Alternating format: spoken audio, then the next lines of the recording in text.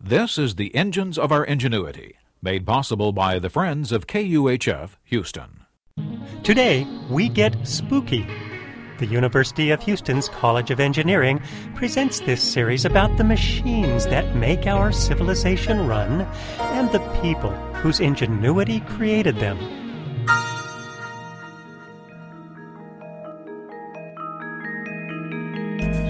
Imagine a science fiction film with the following scene.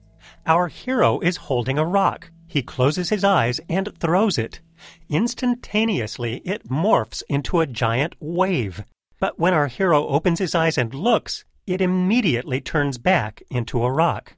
It's actually not science fiction. When physicists throw particles like photons or electrons, that's exactly how the particles behave. It's one of the great mysteries of quantum mechanics. A thrown particle behaves like a wave, but when we observe it, we find a particle. Under what's known as the Copenhagen interpretation, the act of observation actually causes the wave to collapse into a particle. Einstein couldn't accept that, and in 1935, he and co-authors Podolsky and Rosen proposed a now famous thought experiment. They first observed that pairs of particles can become intertwined in a state known as quantum entanglement. Photons, for example, have a property called spin. Spin can be either left-handed or right-handed. When an entangled pair of photons is created, we know that one will have left-handed spin and the other right-handed.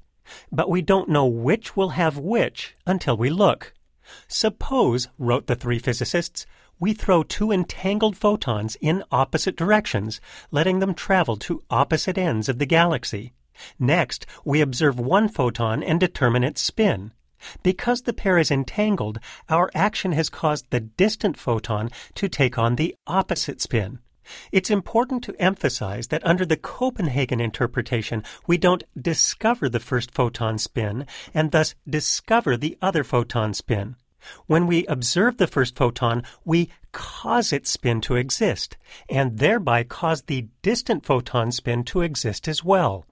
Einstein called this spooky action at a distance. How could doing something here cause something to happen instantaneously on the other side of the galaxy? The Einstein-Podolsky-Rosen paper made waves in the physics community for decades. Schrödinger, a fierce supporter of the Copenhagen interpretation, was moved to conclude that measurements on separated systems cannot directly influence each other. That would be magic. Yet, when the dust settled, this magic no longer seemed so magical.